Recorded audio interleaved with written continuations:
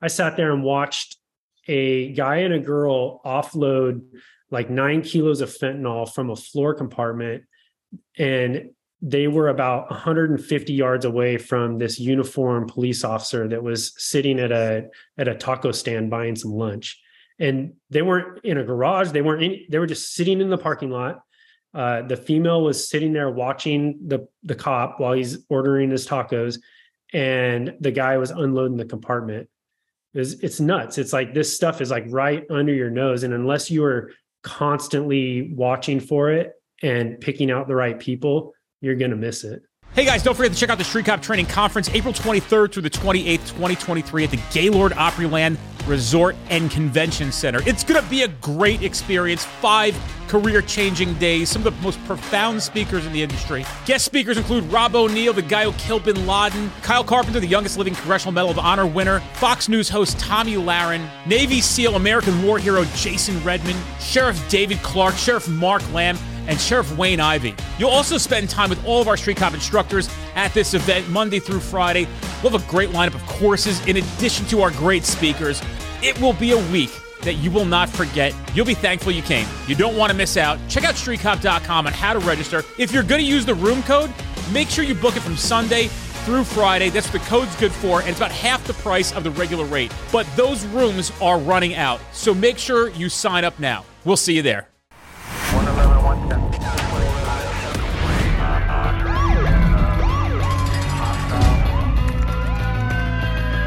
You training to be a street cop? Hey guys, welcome to this episode of the Street Cop Training Podcast. I'm your host, founder, and CEO of Street Cop Training. My name is Dennis Benino. I have with me today one of our newest instructors, Jeremy Bedingfield. I don't know what I can talk about his agency, but he certainly is a fucking savage on the road and has a lot of real significant seizures under his belt. And he'll tell you how he came to us. But Jeremy's committed, and his course coming out, The Anatomy of a Criminal Motor Vehicle, is going to be badass, profound, and he'll share some shit. We're actually sharing a lot of stuff already in our social media platforms, and he's got a lot of really important knowledge. So without further ado, thanks for being here today, Jeremy Bedingfield. Yeah, I appreciate you having me on. I'm excited to be here and talk about the class and hopefully get it going soon. What, you have your first class scheduled, right? Yeah, I think there's 2 that are scheduled. Badass. So, check out streetcop.com to find them shits. But yeah, so the Anatomy of a Criminal Vehicle, it's going to be essentially a class about searching cars. Like that's going to be the main focus, is how to identify a criminal vehicle is part of it. And then most of the focus is going to be how to search a car, how to clear all of the voids in the car, how to know where to look. I'm going to go over, things that are normal and that you should be paying attention to. And that way, when you see something that is abnormal, it's gonna, raise your eyebrow and you're going to want to dig a little bit deeper. So it's going to be a very intensive class in terms of going from the most basic types of hides to advanced concealment methods that are used by the cartels throughout the United States. Tell us about you. Where did you grow up? Where do you work? I don't know if you're allowed to say your agency's name. If you just want to play it safe and redact that, but you could just keep it with vague answers and your law enforcement experience and that shit. Yeah, so I was born and raised in a small town in Oregon. I joined the military straight out of high school, which brought me down to San Diego. After I left the military, I got hired on the department that I'm on currently in 2010. I worked a variety of assignments. I worked the jails, courts, patrol. While I was on patrol, I worked as a field training officer, which really got me interested in sharing knowledge and teaching people how to be better cops. From there, I went to a proactive law enforcement team where it was a uniform position. And basically the whole purpose of the team was to go to a certain jurisdiction and try to lower the crime stats through proactive law enforcement. Even though we live in California and people probably think that it's not exactly a law enforcement friendly state, in San Diego, it's pretty proactive. Most of the agencies around here are good to go, and they go out and they try to fight crime. From that team, I got selected for the team that I'm on now, which is a proactive law enforcement team as well, but more investigative. So we have, I think, 15 people on the team, and we go out and we focus on border related crimes, and the border being the border of Mexico. So anything with a nexus to the border, we focus on those types of crimes. And obviously, everybody knows that a lot of dope comes from Mexico. So we end up focusing on cross-border or international smuggling cases a lot. And we do a lot of investigative cases. We have a variety of investigative means. I don't want to go into everything, but we have undercovers, we do informant work, we do long-term cases, short-term cases, all the typical stuff that you would do in high-level drug smuggling cases. In the San Diego area, how far are you from the border? Like close to Tijuana's over there, right? Yeah, like my office, I can throw a rock and hit the wall, like the border. Wow. Wall. Is Tijuana safe to visit? Do people still go there a lot and visit it? Yeah, I mean, you got to stay away from the bad areas like anywhere else. And for the most part, from my understanding, I mean, I know plenty of people that go down to Mexico and have a good time, but I think the problems come in when you're involved in criminal activity and you go down there, and that's when you're going to run into issues, or, a rival cartel or rival drug trafficking organization is going to have a problem with you being in their area. But for the most part, if you want to go down and have some tacos or something, it's probably relatively safe. I was asking Vic Galarza, who does our cartel stuff, what he thought about him going to Mexico or me going to Mexico. And he actually thought it'd be a really bad idea. Certainly him. But he also suggested that I may want to stay out of Mexico because of the inherent corruption. He's like, you don't know if you're on that list. And what'll happen is that you go over the border, they'll notify the cartels. And if you're somebody they have interest in, they'll come looking for you. They'll try to find you. Yeah, I mean, I could see that happening. I don't know of anything that has specifically occurred like that in terms of, U.S. law enforcement going down there and having problems in that manner. But it's always a possibility. I mean, it's a possibility anywhere. The cartel doesn't just exist in Mexico. They're up here too. So I think that for the most part, they probably want to run below the radar. They don't want to be causing problems with us because it's just going to ramp everything up for them. Well, that was my Tijuana question. You answered it. So, I think that we should probably start with, maybe if you're okay with it, emphasizing what kind of seizures you guys have had, even in the past year, with some of the stuff you shared with me, although just verbally and some, very, very vague, because you haven't really shared a lot of intimate details of your investigations. But maybe you could talk about some of the things that you have been able to knock down in some regard. Yeah. So the primary focus of our team is interdicting these loads of dope. And so we use a variety of methods to identify people that are smuggling and vehicles that are smuggling. And so we identify somebody that's smuggling depending on the circumstances of the case or what the case agent wants to do with it. We may turn it into, a short-term investigation where we start identifying other people involved and identifying stash houses and take action on them. Or it may turn into a more long-term investigation where, the same type of thing, but obviously you're trying to identify more of the players. And those are the investigations that end up taking us across the country. We've had many cases, even this year, that involve people that are smuggling dope from, here to the East Coast, or smuggling money from the East Coast back here. We just had a pretty significant seizure not that long ago that was an East Coast based vehicle bringing a large amount of money back this way. I work a canine, I handle a canine, and my primary responsibilities are interdiction. I'm uniform most of the time. I do plainclothes stuff every once in a while if surveillance is needed, but my main focus is doing stops on vehicles and finding compartments. That's kind of like my specialty is if if you have a car that's been stopped at the border and they haven't found the compartment, typically I'll be the one that will go stop it and try to search it. So it's helped me learn a lot. This year we hit loads a lot. I don't like want to. I want to try to be humble here, but like we're pretty active. We hit a lot of loads. It's usually, one or two a week of, 20, 30 kilos or whatever. There's some big ones mixed in there. There's been, 2,000 pounds of meth. There's been a 5,000 pounds of meth. Sometimes an investigation will lead us to a tunnel, and that's where the real big seizures come in, when you're hitting thousands of kilos of cocaine or, millions of dollars. But yeah, that's basically what we do. I don't know how much in terms of details that I can go into, but there's been many, many seizures this year. Most of them are vehicles that are trapped out, that have compartments in them, and we're just traffic stopping them and seizing the dope and arresting the people that are smuggling. What other things have you found while employing these kind of tactics in work? I mean, I believe you've mentioned in the past that you guys have found firearms, and anything else that's you haven't mentioned. You talked about money and narcotics already, but what else have you found? We've had firearm smuggling cases. I had a case where they were taking, I don't remember how many it was, 15 or so unserialized pistols down to Mexico. We had another case.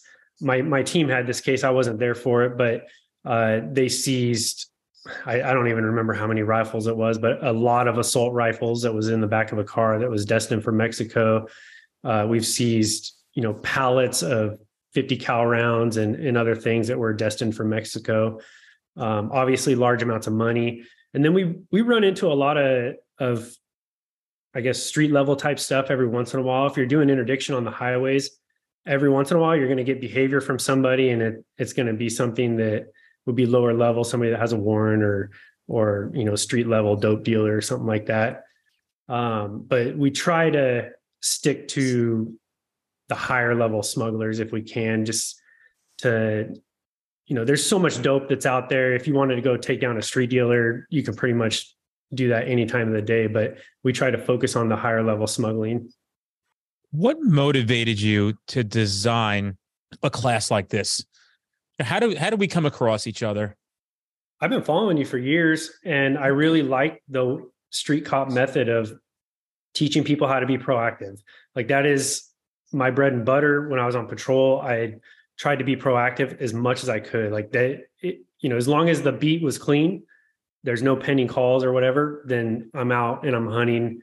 I'm not one of the guys that goes and sits at the station. So I've always been into that. So your company has really resonated with me, and I just really like it. So as I grew through my law enforcement career, I got shoulder tapped, I guess you could say, to start teaching interdiction at a California post school.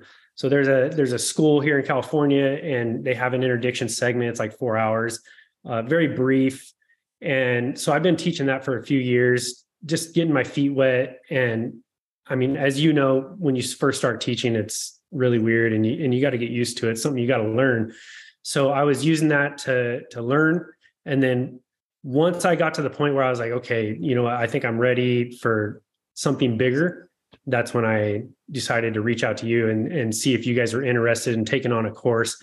And part of my complaints with the course that I was doing, it was a 4-hour course that you would talk about interdiction, you would talk about target selection, you would talk about roadside interviews and hidden compartments. In 4 hours, it's just not enough time to cover all that stuff. I want to be able to go in depth and talk at a level that I feel is needed. I don't want to just breeze over things. If I'm going to teach you how to find a certain compartment, like if I'm going to teach you how to find an intake manifold compartment, I want to go in depth on it. I don't want to just breeze over it real quick and then provide nothing that's really going to be useful in the field. So my idea was to create this class that is a single day class, and it's just all hidden compartments. Obviously, there's more that goes into a criminal vehicle than just hidden compartments. There's things that you can use to identify them while they're on the roadway, different record checks that you can do. Cartels, they obtain vehicles in a certain manner for the most part, and they employ a fleet of vehicles, if you would. And there's things that you can do while you're on the roadway or during an investigation that can help you identify those vehicles, and it can help you select better targets. So for example, if I'm driving down the roadway, or if I'm posted on the shoulder doing interdiction and I have a car that goes by me and it piques my interest for whatever reason, maybe it's there's some type of behavior change and I decide to jump out on the car and check it out. If you are doing an all crimes approach, type interdiction, you're probably just going to pull the vehicle over on face value and just see what you have. I try to focus a little bit more on the higher level smuggling. And so what I'll do is I'll jump out on the car and then I'll start doing record checks. I'll look at a variety of different things that will help me identify whether or not that vehicle is one that I want to stop. So my whole goal before I even stop a car is to be very suspicious that that vehicle is being used to smuggle. And then same goes into roadside interviews. Is you need to have very intensive training on roadside interviews that teaches you the right questions to ask. It teaches you how to recognize deceptive behaviors. It teaches you how to talk to somebody in a manner that when you're done talking to them, you're either pretty sure that the car is loaded or you're pretty sure that the car is not loaded. Because I've wasted a lot of time searching a car that wasn't loaded, and I probably have no business searching that car. So I guess what I'm getting at is I wanted to go in depth on hidden compartments, and that's one class that I want to do. In the future, I would like to go in depth on interdiction and roadside interviews, but I feel like those deserve just as much attention as hidden compartments. And there's just no way that you can fit a very in-depth class on both of those topics into one day. So for right now, what we'll do is we'll segment it or separate it out. It'll be hidden compartments. And then I'll talk a little bit about what we do in particular in terms of identifying load vehicles, and then also how you can investigate load vehicles. So I guess an example of that would be, let's say you're doing interdiction, you do a traffic stop and you find an empty compartment and you let the car go. Around the country, it's kind of hit or miss on whether or not people follow up on those cars. Some interdiction guys will just let them go and they're like, oh, well, it wasn't loaded today. Some interdiction people follow up on them, and there is very good tools that you can use that you can follow up on them. And, the first few years that I was on my team, most of what I did was investigations. I worked informants. And so I have a pretty good idea of how to conduct an investigation into a higher level smuggler. And I know how to further investigations. And so I want to share that with people that, even if you're on patrol, if you come across an empty compartment or you come across a vehicle that's being used to smuggle, don't just let it die with you. You should follow up with it, at least at a bare minimum, reach out to somebody and collaborate with somebody so that you can, ensure that the person gets their justice. It's interesting that you said you'll see a car that you like, but then it's got to meet additional criteria. This is actually one of the significant nuggets that we try to pass along to people. And most cops, I'm sure you were the same way, and I was as well, will start out hitting low-level things, suspended drivers, small warrants, small amounts of narcotics, usually user quantities, paraphernalia. That's a great place to start because, you're getting really accustomed to dealing with low-level criminals who have the same characteristics of high-level criminals, essentially, in some sense. We talk about human behavior, but, you're getting better with consent, and you're getting better with the rules and calling for a canine and a lot of that stuff and PC and the paperwork. But what people don't realize is they get stuck there often because they get that dopamine hit, or they're doing better than everybody else in their agency. Like, oh, well, I'm the guy here. I hit 3 bags of heroin last night and everybody else got nothing. The reality is, if you would like to be profound and have success in this type of work, you should strive and constantly looking for the next bigger thing. And a very simple fix is to begin to prioritize how you're going to spend your time. You say, well, Dennis, I'm doing criminal patrol. I'm out there doing interdiction. I'm finding drugs and guns, and great, right? But like, you got to start to develop of a mindset in the sense of, do I or am I hitting these more significant seizures, and are they out here, and why am I missing them? And typically the diagnosis is, it is the cars that you are stopping. Would you agree with that? I mean, I ask every guy and girl who's on an interdiction team and who's very successful at this is, when did it really become a different game for you? I'll ask you that question, see if you get the same answer. Yeah, it's 100% the cars that you are stopping and the people that you're looking at. When I was on my proactive team before this one, it was uniform team, street level stuff. We're going out and we're looking for, street drug dealers. We're looking for gangsters, people that are involved in criminal activity, anybody and everybody really. And once I came to my team, my primary focus initially was working informants and working cases. And I did some interdiction. We would do interdiction usually once a week, but the rest of the week I was spent doing investigations. And so what I learned from those investigations was who's involved. It was a shock to me when I first came to the team. I started seeing, high level smugglers and what they drive and what type of people they are. We're stopping like an 82-year-old man. We had this investigation. It's an older one, so I'm sure I can talk about it a little bit. We had an 82-year-old man that was driving a pickup, and we must have hit like 500 kilos of coke from him. And what it was is, he would deliver and we would execute search warrants at houses. And ultimately we ended up arresting him later on. But that type of thing is what really opens your eyes to who is out there and what they're doing. And it slowly taught me what to look for on the roadway. My initial focus was not interdiction. I learned to like interdiction because I just really like being proactive and being out on the highway. And it's just addicting to go out and find the right cars to stop on your own without, any type of information or any type of data mining or anything like that. So yeah, I mean, it's the cars. There's, nice Mercedes SUVs that are driving down the road with $300,000 of cash in them that most, 99% of cops they're not even looking at them.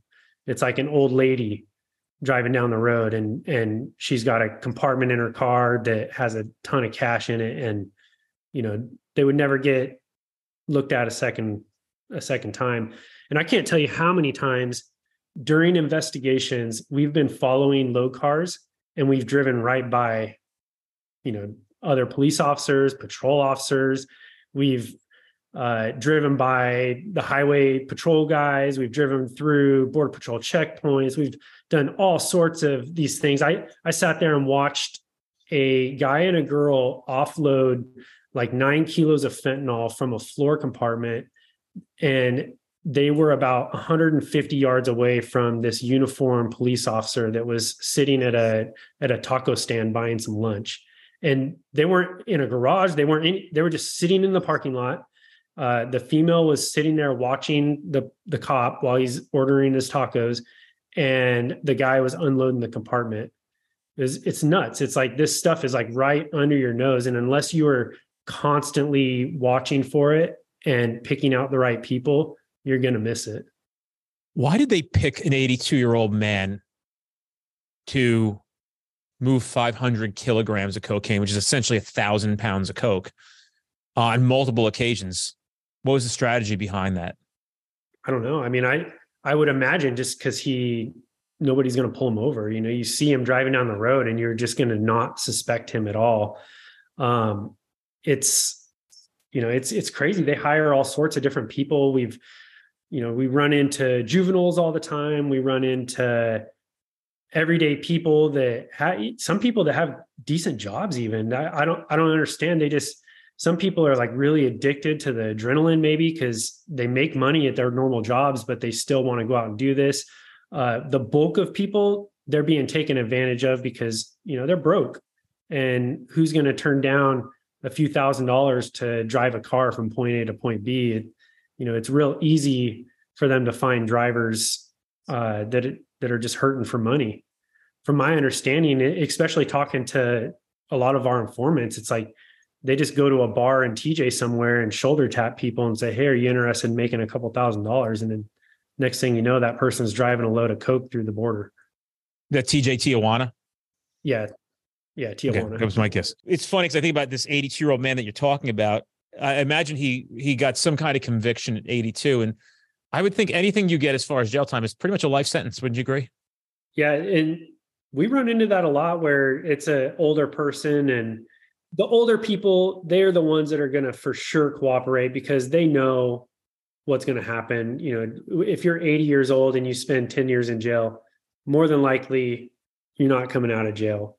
And so they're going to be the first ones that are pointing the fingers at everybody. And obviously, informants are such a huge part of law enforcement, and they're very important to good long-term investigations. They point out all the things that we would never know if we didn't have them helping us out. So it's great to run into those type of people because they're going to really put you on some good stuff. Hey guys, if you're enjoying the Street Cop podcast, do us a favor and give us a review on iTunes or Spotify, wherever you're listening to us. Tell a friend. We don't charge anything for the episodes. We appreciate your support. Check us out on any social platform by putting into the search bar Street Cop Training. Give us a follow. We have a lot of free content coming out every single day that you might not catch here on the podcast, and it's important for you to be able to do your job more professionally, and we also entertain you as well. I am familiar with a lot of law enforcement officers in this country, and I've been privy to being made aware of some of the violence that goes on in Mexico when we're doing jobs like this. And some of the things that I've seen and heard of when they were working cases or doing undercovers, and what happened to the people in Mexico who sometimes brokered deals and they went south because it was a sting. Have you bared witness yourself personally, some of the violence that's correlated back to this kind of organization or organizational structure of criminality? I mean, I didn't personally witness it, but yeah, I mean, I know of many examples of people that are involved in this game that go to Mexico and they don't come back, let's say. So we call it getting invited to the barbecue, and these criminals are ruthless, or these organizations are ruthless. So an example of that would be, let's say you interdict a vehicle and that person is working for a cartel and they're smuggling, say, 20 kilos of coke, which is very valuable. When that person gets arrested, what happens is the cartel demands the report. And that does a couple things. One, it shows that the person didn't steal the dope. Because if the cartel thinks that they stole the dope, that person is going to get kidnapped and killed, most likely. But what it does show is, hey, I didn't steal the dope. I got arrested. I'm sorry. So most of the time they're going to be let off the hook, basically, because they provided the police report. But what does happen is, if that person did something that brought the attention on themselves, like let's say they were driving, 100 miles an hour down the road, and because of that, they got traffic stopped. The cartel is then going to look at them and say, you know what, you fucked up. You were driving 100 miles an hour with our coke, you owe. So then that person is going to owe some type of money, or going to owe work, or whatever it may be, whatever they deem. So those types of things happen all the time, from my understanding. We've had cases where people get arrested, and I don't know if they just vanish in Mexico, or, if it's cartels that make them disappear. We've had informants that go down to Mexico and they don't come back. Not me personally, but I've heard of it happening, even fairly recently. There was a couple that got killed down there. Whether or not that's because of the work that they're doing as an informant, or whether it's because they're just dirty in general, I don't know. A lot of these informants, they're dirty on the side as well. So they're probably out there brokering deals and getting themselves in trouble even without helping law enforcement. Hmm. Yeah, that's interesting. Before you got into this type of work and becoming essentially a quote unquote expert in the anatomy of a vehicle and deep hides and all this other shit, did you know a lot about motor vehicles? Because, when I talk to you, dude, you really seem to be a wealth of knowledge when it comes to a lot of parts of the vehicle. So did you learn about cars in the field, or did you know about cars before this? I learned about it in the field. I mean, I know a little bit about cars, but I'm not a car nerd at all. I don't know a lot about cars in intricate details. And so searching cars was very intimidating to me. And especially once I came to my team, you have this idea of, hidden compartments. Oh my God, it's like crazy hard to find them. They're going to be very hidden, as the name suggests. And so what happened is I would do traffic stops and I would seek out mentors. There's a few different people that I've seeked out as mentors. All of them are from Border Patrol. They're very good at searching vehicles because they've done it their whole career. And that's kind of like half the mission of Border Patrol is searching cars at their checkpoints and stuff. And so what would happen is I would stop a car, and then the Border Patrol, at the time I didn't have a canine, so a Border Patrol dog would come, they would do a sniff, and then they would help me search. And I would watch these guys who are very good at searching cars, and I was just blown away. And so that's where my true addiction got started, is I was just seeing them, the way that they would search a car. I'm like, man, I am missing so much stuff. And it started making me feel very, very unconfident in my skills in searching a car. And so from that point, it was just straight dedication into, I want to be as good as I can be with searching a car. And I basically want to be the person that you can call that is going to find it. If you have a car where you need a compartment found, I want to be the resource regionally that somebody can call and know that I'm not going to miss it, or at least if I do miss it, it's something very, very extreme. And so that got it started. And so just from there, it was, every day I was trying to teach myself how to search cars, going to junkyards and searching cars, going to our seizure lots and searching cars, looking at every compartment that I could, and networking with people was huge. There's a whole bunch of people in this area that do interdiction or run into hidden compartments, especially the guys at the border, and we all network with each other. And so if I see a type of compartment, I'm going to send it to a whole bunch of people. If they see a certain type of compartment, they're going to send it to me. And it just helps you learn about vehicles, because searching a car is very intimidating. If you don't know what the floor of a car would look like, if you lift up the carpet and you look underneath, if you don't know what that should look like, then it's going to be intimidating to you. And you have to know what that type of stuff looks like. You have to know how a car is manufactured so that you can recognize what is not normal. When you went out and were searching cars in junkyards in your tow yard, this is an interesting question that the first thing I thought of was, did you ever find anything that nobody else found when you were searching shit? No. Yeah. You ever see that limo from like, I don't know whose crew it was, where the limo was sold off and they actually found the compartment where all the like walls of the limo came down. They were just Mac 10s and AK-47s in that thing. You ever see that video? You ever see that picture? I forgot. It was like, I don't want to say what rap crew it was, but it was like a rap crew. They had a limo, but it was a trapped out limo with guns inside. We actually had a job in our tow yard. I think they were cleaning cars, and I forgot how this went, but they were getting cars prepped for an auction and going through them and shit. And I believe our tow yard guy found like $280,000 in cash. Yeah. I mean, that stuff happens. And I mean, we've missed stuff like it's kind of funny. Like a lot of times dope gets smuggled in these compartments in even numbers. So like one time we searched a car, we found 19 kilos of coke, and we take it back to the station and we're processing everything. And we're sitting around like, man, 19 is a really odd number. I feel like we probably missed one. And we went back, and sure enough, there was one that had like fallen in this crevice. It was in the quarter panels of this vehicle, and it had fallen in this crevice. and we just didn't see it at the time. So we would have left a kilo of cocaine in there if we didn't go back and find it. But, luckily we did.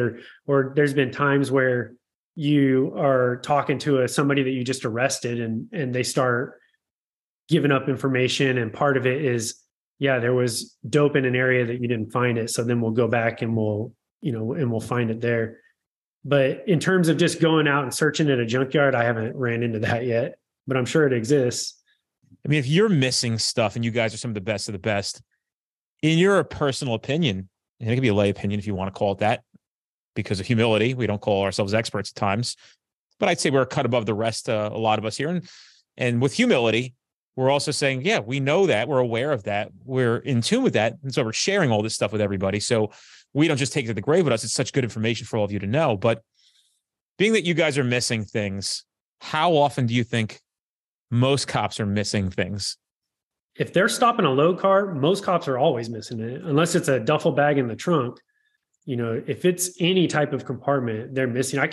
I've stopped so many cars that have had, speeding tickets or whatever, some type of citation from some cop recently in the car. And I'm talking to the person afterwards and I'm like, hey, when you got that ticket, were you loaded? And they're like, yeah. That's happened many, many, many times, probably over 20 times. Like it's crazy how often somebody gets stopped for speeding, they get a ticket and released. And there was probably all sorts of criminal activity written all over this person's face, but that cop was, so addicted to writing tickets that they don't even see it, and who knows, maybe it's just somebody that's newer that hasn't had training yet. So I don't want to throw them down, but that's the whole point in training. You need to seek out training. You need to learn to recognize the things that are suspicious, and that's part of, I really hope that as people decide that they want to sign up for my class, I really hope that they're deciding they want to sign up for proactive law enforcement classes, your class, Kenny's class, Brad's class, all these other classes that teach you the right cars to look at, because obviously you're not going to find a compartment if you're not stopping the right car. So you have to stop the right car. You have to learn how to stop the right car. You have to learn what to look for.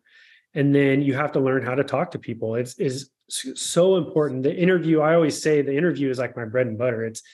I'm going to stop a car because I like it for whatever reason. Maybe there's a behavior change, and then maybe I like some stuff on the registration, some type of like trade craft, as Sean would call it. Once I get the car stopped, I don't know if I'm going to search the car yet. I'm going to decide during my interview. So the way I do it is I'll do my front seat interview. I'll be talking to the person and asking certain questions while I'm running record checks on them. And at the end of my interview with them, that's when I'm deciding, am I going to search this car or not? And if you don't know the right questions to ask and you don't know how to recognize deceptive behaviors, you're going to end up searching a lot of cars that you shouldn't. And that's one of my primary rules is you should believe that you're going to find something in a vehicle before you search it, or at least have a real strong suspicion that, hey, I think I'm going to find something. I highly recommend that people stay away from stopping a car and then doing the old like, oh, well, I got them stopped, I might as well ask for consent. Nobody ever finds 20 kilos of dope doing that. You're not going to get that lucky where you're like, screw it, I'll just search them anyways. Like you're going to see the criminal behavior. You're going to see the deceptive behavior. You're going to see the cover stories that they're giving you and the weird type of travel itineraries that they're going to have.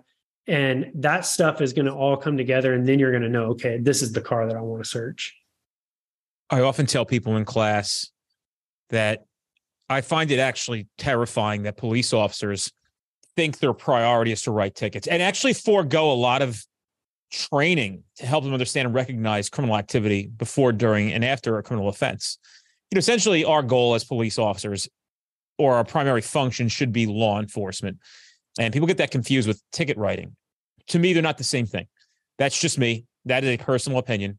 But one that's supported by pretty strong facts. And I believe that I could really win a debate against just about anybody in their regards to their one defense of speed kills and me is crime kills. Now, people need to recognize is if you don't want to or don't have the skill or desire to go out and stop actual crime, which, to be honest with you, I can teach you a technique and a method that's so impactful, so simple, and so effective that it would actually change the trajectory of your career. And you could be one of the dumbest cops and employ this technique. Very, very simple principles to follow. And you would have significant results and probably a pretty significant reputation. But what people fail to recognize, and you could let me know if you agree with this, is the same red flags that are going up before, during, or after the commission of criminal offense are the same red flags that go up when somebody is looking to cause harm to your life. People don't realize that. So we watch these videos and we're like, man, even as interdiction guys who have never been involved in any kind of OIS or where somebody tries to take a shot at them, we know right away what's going on and something's not right. And the guard goes up even more just based on the body language. I mean, I'm watching, there's a video came out recently. I don't know where it was. I'm not criticizing the cop, but I go in the guy's, his body language is everything. So like Sean Pardazzi's, Pardazzi's is important too. He does a really nice course. But Sean Grogan teaches a body language course and behavior. And there's a significant reason why. There's a video that came out recently where a gentleman's standing in some kind of vestibule. The cop walks up and the guy is acting fucking strange. And you see this all the time when somebody's getting ready to shoot a cop. It is odd, strange behavior. And these cops are not even recognizing these indicators and these clues of like, I'm about to get fucking killed. And I don't know what the result was, but he was shot. There was a female partner there. I think it was in California or Arizona. And dude, the guy, like, I'm watching, I'm like, about to get shot. This motherfucker's about to get shot. And I'm not trying to sit here like I know it all. Like, I'm like, this motherfucker's about to get shot. Why are we not drawing our guns right now and getting ready for this battle, right? Is it illegal to draw your gun and at least have it out ready for a possible gunfight? No. I don't care what your agency thinks. I'm not dying in the line of duty because I'm worried about what are they going to say because I unholstered my weapon in a situation that's very rare and unique, and I knew something was very wrong. So would you agree that those red flags will be the same ones when somebody's looking to cause harm to you? Yeah, I definitely agree with that. And I mean, if you look at the people that are involved in these types of incidences, and, you know, most of the time, if you watch the video, and I get it, we're Monday morning quarterbacking, we're not there. So who are we to, you know, question what anybody did or didn't see? But a lot of times when watching the video, you can see these things ramping up. You can see different types of behaviors where like, oh, something's about to happen. And I think proactive, or people that are proactive, are more in tune to recognizing that type of behavior. And they're going to be the ones that are jumping on it right away, that are not letting things like that happen. And I mean, it goes to show, when I was on patrol, I was very proactive in terms of like restraining people or putting people in a position of disadvantage, or just maintaining the type of posture to where somebody doesn't want to fight me. And so because of that, like, I was in very few uses of forces. I mean, there was some where obviously, you know, some people are going to fight, they're going to fight, or they're going to run, they're going to run. But the whole point is, like, if you are a good, confident police officer, you know what you can and can't do, you're going to control the situation from the get-go, and you're not going to run into these problems. And part of the problem is somebody that is just going out and writing tickets and not caring about those types of things. They're the ones that end up in these videos where bad things happen. And, you know, most of the time you can tell it's somebody that pulled somebody over for some type of traffic violation, and things spiral out of control because they're there to write a ticket and they're not there to control the situation. When I talk to you, I know outside of this podcast, you and I have had quite a few conversations. I consider you a friend. You're part of the family now. And the last question I have for you, and we'll do this again for sure, and I've kind of prefaced this before just a hair. I heard a lot of stories of people missing stuff, and people who are expected to not miss things, missing things. And you're stepping in essentially and saying, hey, did you guys look here? So with that being said, what motivated you to design a class like this? What was the deficiency that you saw in the profession of law enforcement in our space that you said, we got to fix this shit, and I think I know how? When you teach a subject, you can really only teach from your personal experience.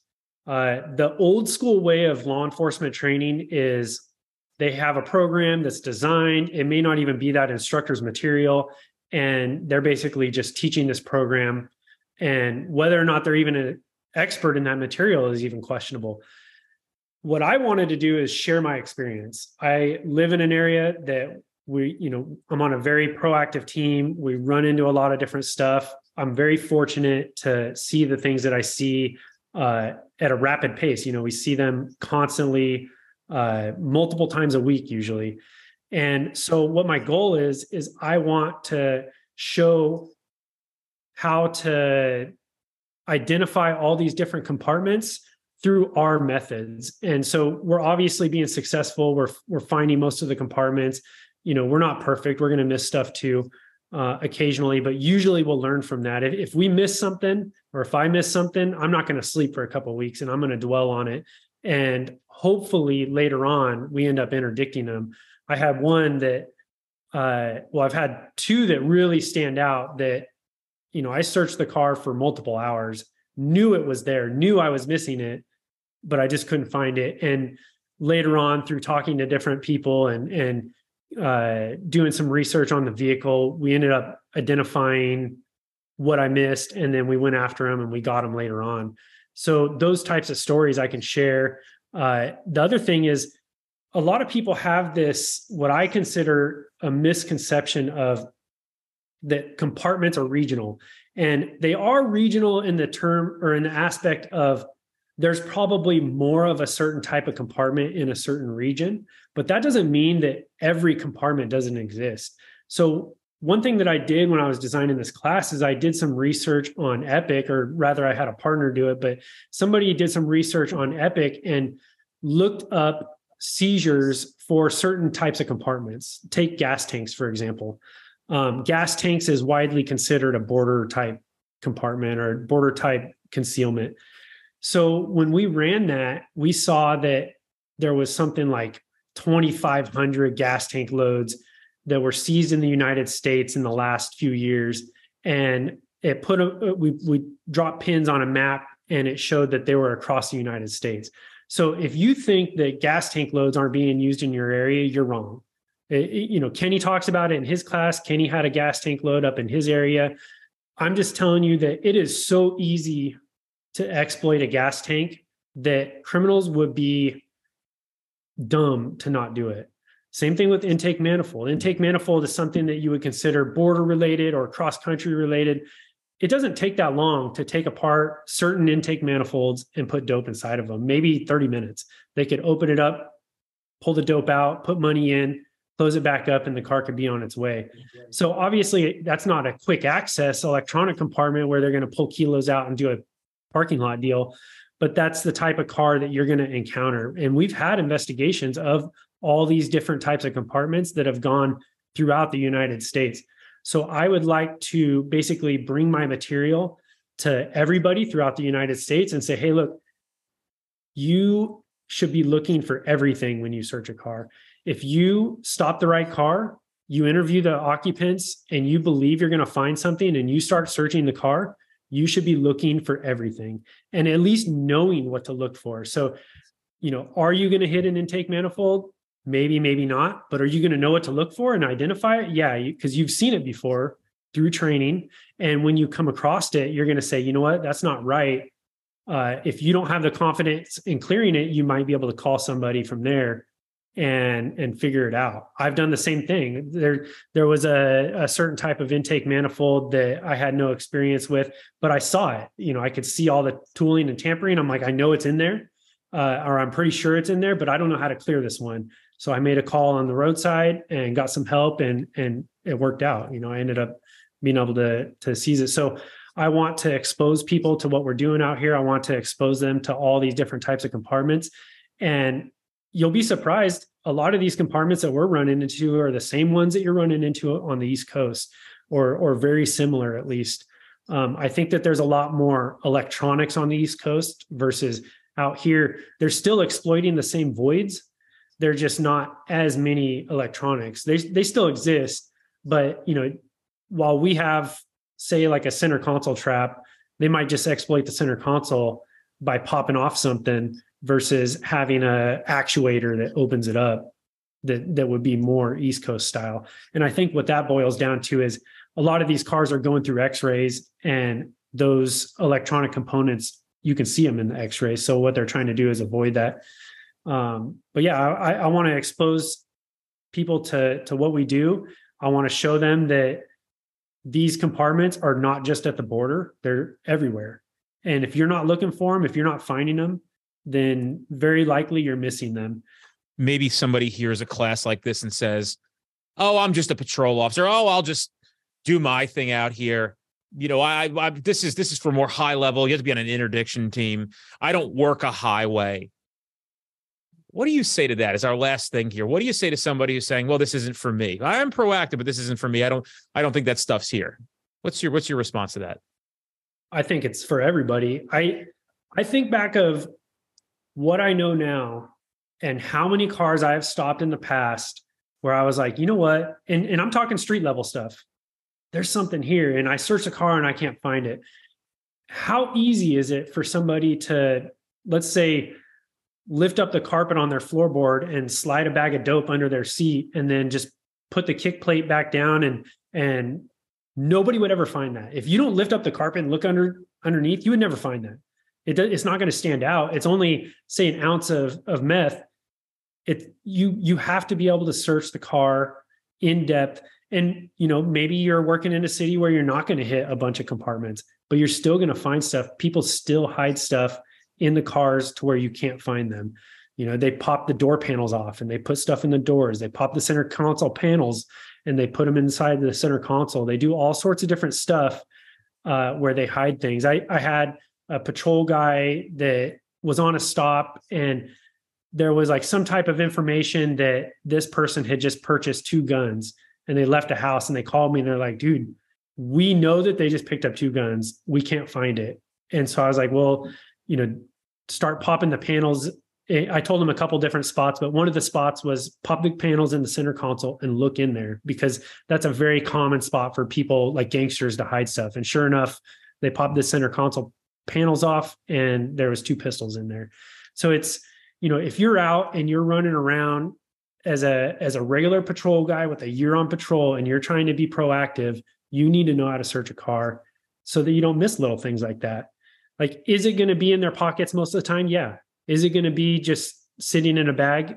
It may be, but you need to know how to search the whole car and to clear the whole car, or else you're going to end up missing the better stuff. Think of this one story I had, and I'm going to try to keep it as vague as possible. And we'll finish with this. I had somebody I knew reached out to me on a narcotics division and said, hey, dude, I hate to bother you. I haven't heard from this guy in 4 or 5 years, but we know we got dope in this car and looked everywhere. You got like one of those guys, and like, dude, this is somebody I like, right? They're like personally, they're a friend of mine, and I'm like, yeah, let me reach out to 3 guys right away. And it had to be like 9:30, 10 o'clock at night. I'm like, hope somebody answers because everybody's on administrative schedules, right? And fortunately enough, Brad answered, Gilmore. So I said, hey, do me a favor, just reach out to this guy. He is a friend of mine. And Brad calls me back 15 seconds later, and he goes, yeah, they found it. I go, where was it? He goes, dude, it was in the fucking the dome light of the car, the interior light on the ceiling. He's like, yeah. I just told him to pop that panel. It's all sitting right there. It was all on this side of the United States. Heroin's packaged in like these little, I'm sure you're familiar with this, but these little, they look like fried wonton bags. They fold them up and they're called decks of heroin, bags of heroin, bundles and bricks. So there's bricks, which is essentially a bundle is 10 bags. A brick is 5 of those 10 bags. So it's it had multiple bricks just laying in the, in the roof interior compartment of the vehicle. But, it was comical because I'm like, here's somebody assigned to a narcotics division who couldn't find one of the most simple places or didn't even dawn on this person. Like, what are we doing with our time? How are we training as a narcotics detective? Dude, that brings up a really good point also is, I can't tell you how many times we've executed a search warrant at a house and the dope was in a hidden compartment in a vehicle in the garage. So if you don't know how to, let's say you're a narcotics detective and you get information, there's 20 kilos going to this house. You watch the car pull into the garage. You watch the car leave. You're like, okay, the house is loaded. We know it is. You execute a search warrant. You go search the house and you're not finding it. If you don't know how to search the car that's in the garage, you're going to miss it. It's happened to us. We missed a compartment inside of a house one time, and it's unfortunate that it happened. But luckily, we went back and we listened to their jail calls, and the guy was like, hey, go to this spot in the house and move those mirrors or whatever he said. And we're like, we need to get out there right now. And so we went out there and ended up finding it. So it all worked out in the end. But, many, many times we've hit houses and there's trapped out cars in the garage. And those are the cars that have the dope sitting inside of them. I got plenty of pictures and videos that I have in my class. So even from an investigator standpoint, yeah, you're not going to be searching a car every day, but you're fooling yourself if you think that you're not going to have to search a car at some point. And you need to know how to find it, especially if you want to do any type of high level narcotics investigations. That's just lack of training is what it boils down to. They just need more training. And is it amazing? Everything we talk about always comes back to more training. Dennis, why did you start a training company? Yeah. Literally everything ties back to training, right? So we know it's got to get fixed. How else would you fix it? Leadership training, interdiction training, case law training, medical tactical training, interviewing from the best that I can find thus far, right. And I mean the best in the sense of not only your practical skills and application of the process, but also as a human being. You've got to match what we believe is our culture. And that's something we're very proud of here at this organization. It's that, like, we're not dicks, right? Like, how it's, you laugh at that because I know that you understand what I mean when I say that. Yeah. We're not dicks. And sometimes you think you're going to somewhere and you're going to go to a classroom setting, and the guy or girl's teaching the class is a fucking dick. Yeah. I won't tolerate it. I've got rid of some dicks. And that's why you're entering into our team is welcome with open arms. You're a good fucking dude, bro. We've spent time together. And I know that you appreciate not being a dick, because I'm sure people in your past have been a dick to you. Yeah. I mean, and I know I'm not the best at what I do. There's obviously there's a humility, bro. You guys are so fucking funny. Yeah, like, dude, it's so funny because you guys are all the fucking same. Like, Kenny's always like, how did you get lucky a lot? Like, Ken, you're the fucking top 10 interdiction guys in the country, right? Jeremy, top 10 interdiction teams in the country. I'm sure of it. There's no question about it, right? And, team-wise, I'll give my team props. Like, we have 15 guys and they are very good.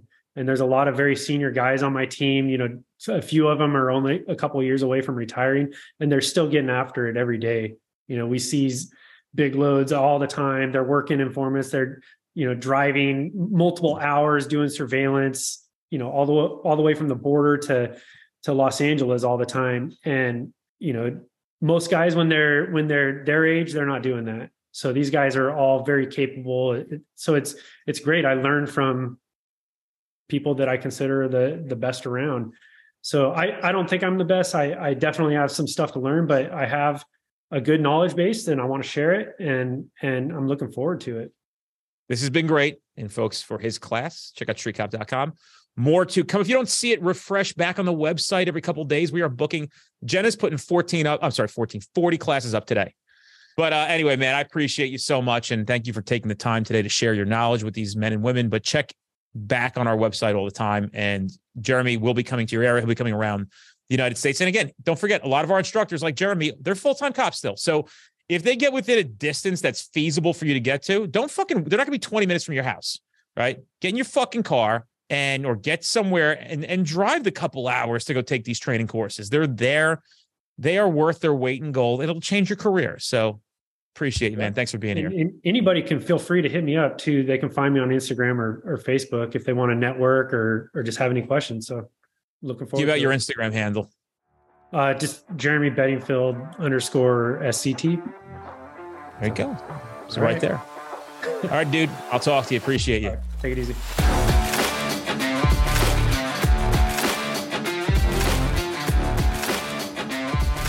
Guys, if you're in an area where you're trying to get to our classes, but we're not close to you, fret not. We actually have on-demand training at streetcop.com. You can take that course online right now, and then you could attend that training in the future at no additional cost. You can redeem your voucher, so you get 2 for the price of 1. We don't want to deny you the ability to take this training now, especially knowing that it can keep you safe, at a very minimum, putting bad guys in jail where they belong, and at the maximum, going home to your family.